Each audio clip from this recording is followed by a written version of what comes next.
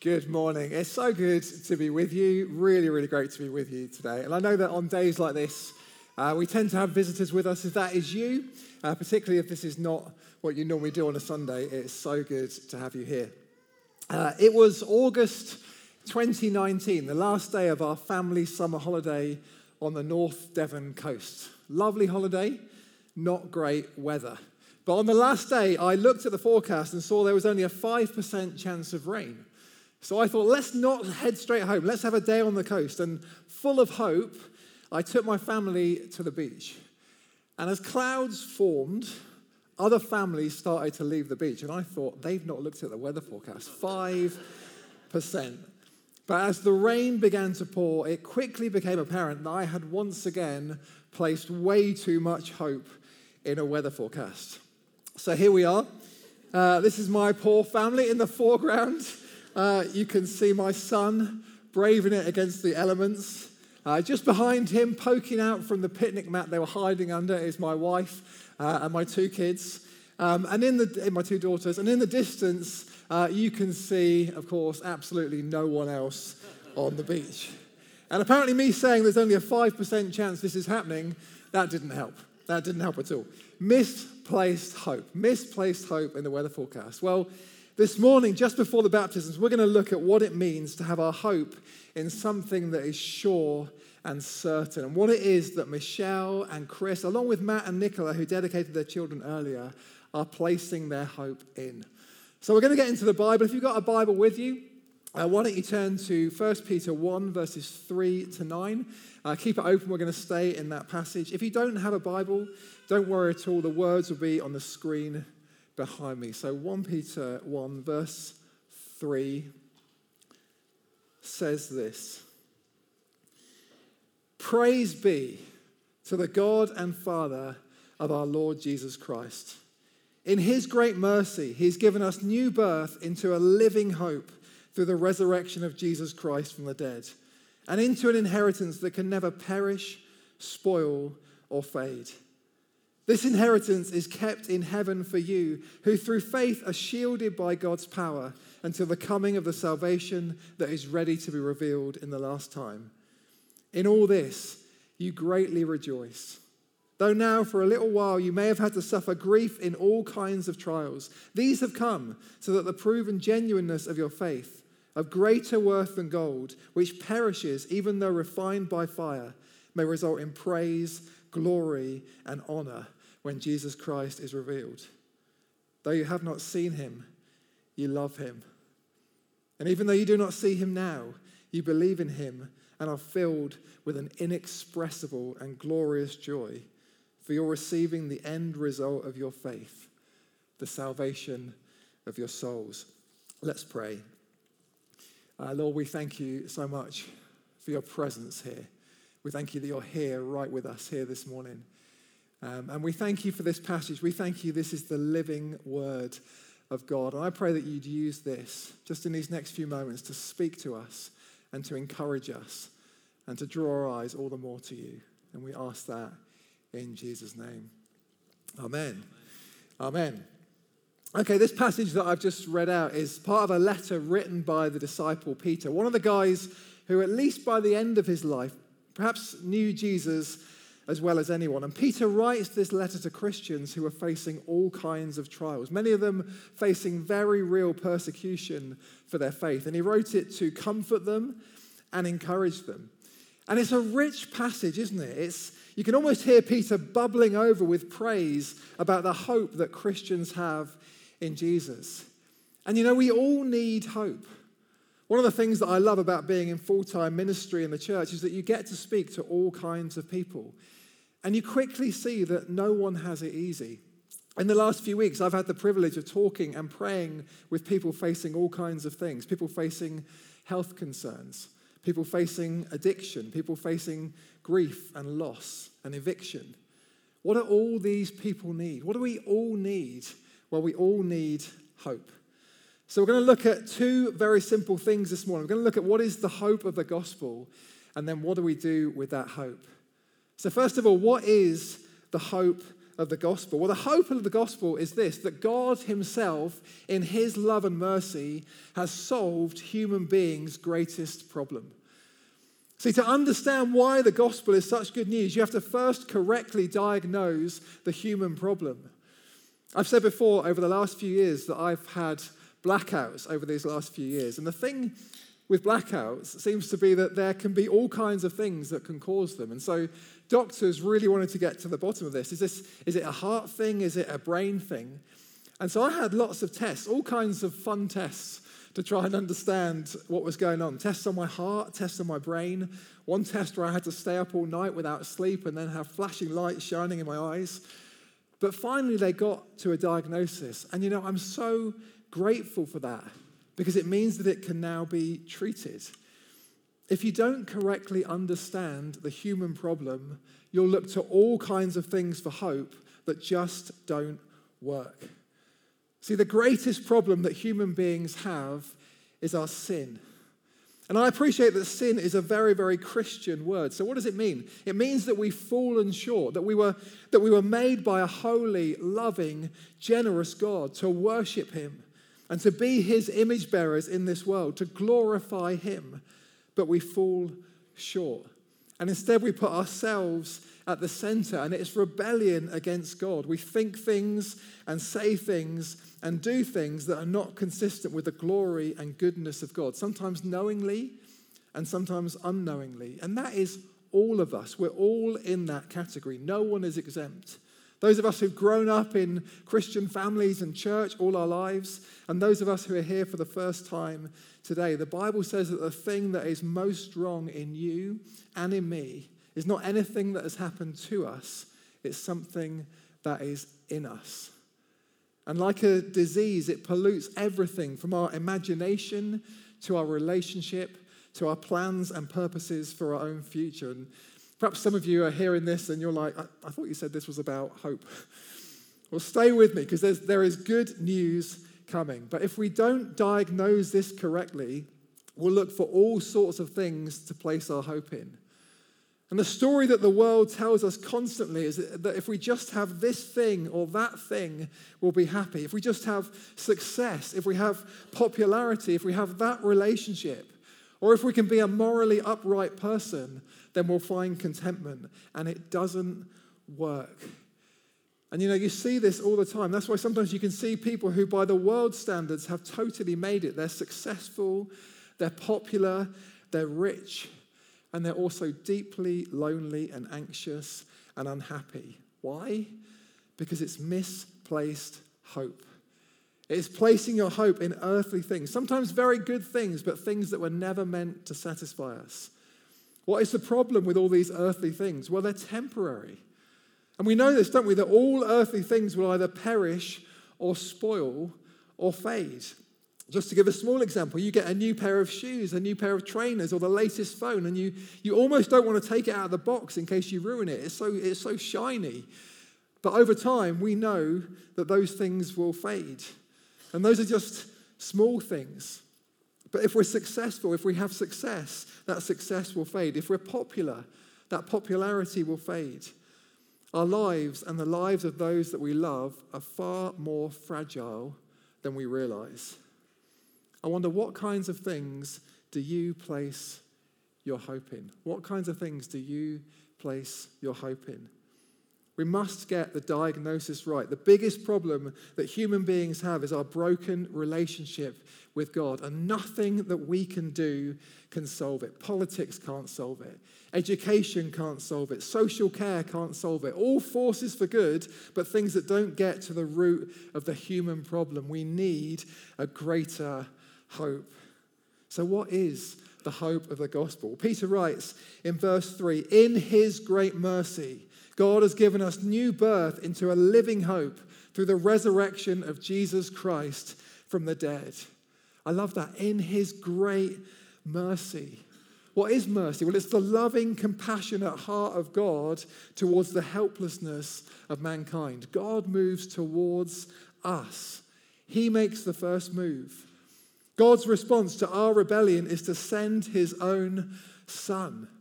See, this is what's true of every baptism story, of Michelle's story and Chris's story. It's that they didn't start it. God started it. They're part of a much bigger story that God initiated. And it's wonderful to hear those testimonies that we just heard, but we're not glorifying people here. We're glorifying Jesus. Each salvation story is a work of God. He did this. The Father sends the Son. And Jesus came and lived the perfect life that all of us fail to live, a life of compassion and humility and generosity.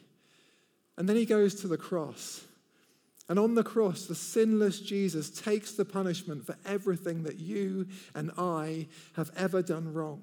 All of it a personal offense to God, and all of it paid for by himself on the cross. That is the hope of the gospel. It's the work of God to restore sinful people to him. I heard one preacher put it like this recently, that the gospel isn't good advice, it is good news. The hope that we have isn't a set of instructions to live by, it's the proclamation of what the Father has done through sending his Son. And the minute we add anything at all to that, we're missing the gospel. We celebrate, or as Peter writes, we greatly rejoice because we're helpless human beings who've been rescued by a merciful God. And just so we're totally clear on who is responsible for our salvation, Peter writes that we're given a new birth into this living hope. Now, I've been present at the birth of all three of my kids. And I'm not going to go into detail because it's Sunday and some of you perhaps not long have had breakfast. But here is what's clear. My kids did nothing whatsoever to contribute to their own birth. It was very clear who was doing all the work. It wasn't the kids. They did nothing to contribute. They just came out crying. They didn't contribute anything to their own birth. None of us contributes anything to our own birth. And it's the same with our spiritual birth.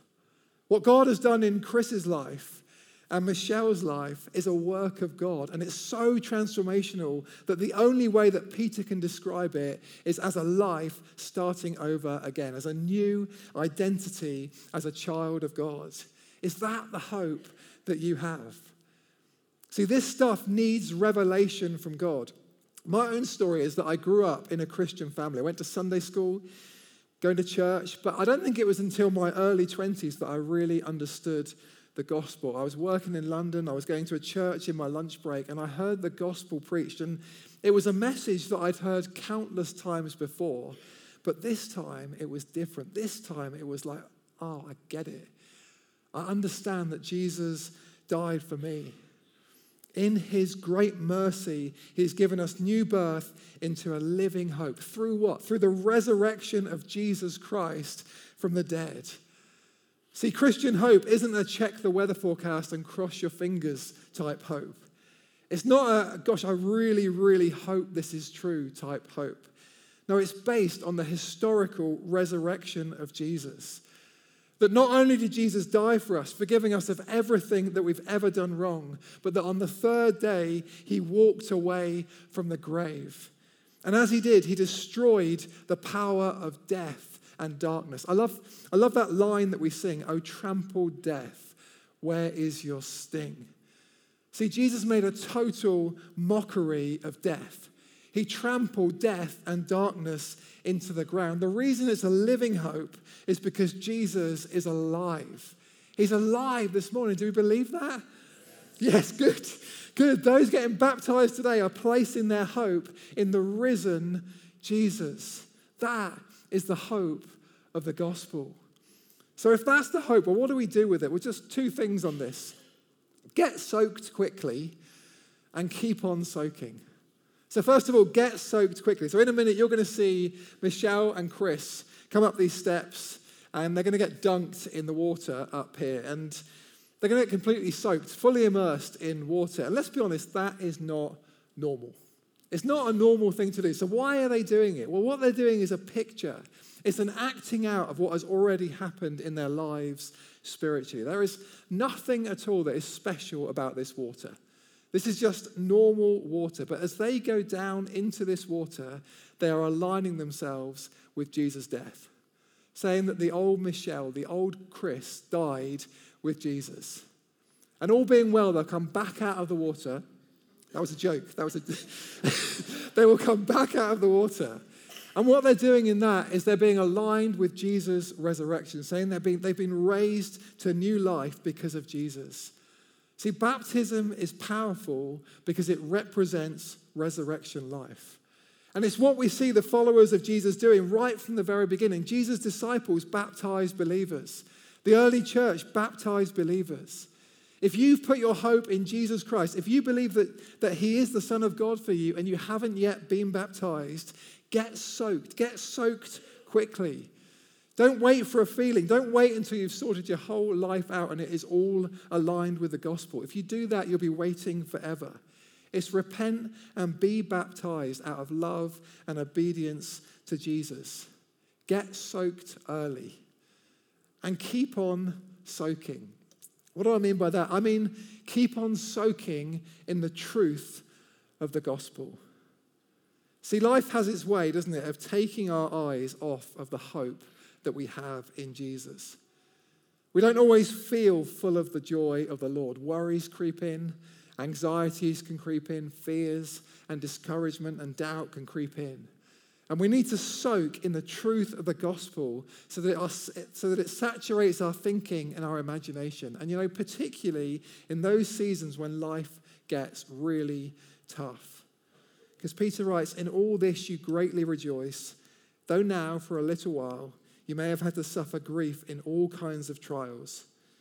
These have come so that the proven genuineness of your faith, of greater worth than gold, which perishes even though refined by fire, may result in praise, glory, and honor when Jesus Christ is revealed. Those getting baptized today are not placing their hope in a life without suffering. That is not what's on offer. Sometimes, actually, it's in our suffering that we see what our hope is really in. I've seen people in this church family suffer grief in all kinds of trials and still maintain hope. I don't mean just putting on a brave face and smiling through the pain. I mean just keeping on coming, just hanging in there, worshiping when it's hard, being honest about the hurt and bringing it to Jesus in prayer. How do they do that? Because they have a hope that goes beyond their circumstances. In fact, if anything, their suffering pushes them closer to Jesus because they know they have an inheritance in heaven. Do you know that's true of you this morning if you're a follower of Jesus? That the moment you became a child of God, you were given an eternal inheritance that cannot perish, that cannot spoil, and that cannot fade. It is kept for you by the Father. It is utterly secure. It is guaranteed. The moment you put your hope in Jesus, you are lifted into another world where there's no decay and there is no death. As we come into land, Thomas Merton, who was a Catholic monk, said this. He said, our lives are shaped by the end we live for. Our lives are shaped by the end we live for. What he means is that the way we see the end of the story will determine how we live now, even in times of trial. Our lives are shaped by the end we live for. So I asked you earlier, what are you placing your hope in? Let me ask it in another way. What end are you living for? What end are you living for? How do you see the end of the story? Because for a follower of Jesus, the end of the story is glorious. One day we'll see the world restored to all it was meant to be, and we'll see that the trials and the suffering that we faced in this life were temporary. And we'll see Jesus in all his glory. And we'll experience eternal life in the kingdom of God. Do you have that hope? Do you have that living hope this morning? Maybe you're hearing this and thinking, well, that's good for you. I don't need that. I want to tell you, I believe this hope is for everyone. It's something that everyone needs. Or maybe you long for that kind of hope. If so, that kind of hope is available to you today. The experience of those getting baptized today and the experience of many in this room is that the hope that endures only comes through knowing Jesus. Though you have not seen him, you love him. And even though you do not see him now, you believe in him and are filled with an inexpressible and glorious joy. Do not misplace your hope. Put your hope in Jesus Christ. God is giving us a living hope through the resurrection of Jesus Christ from the dead. Amen? Amen.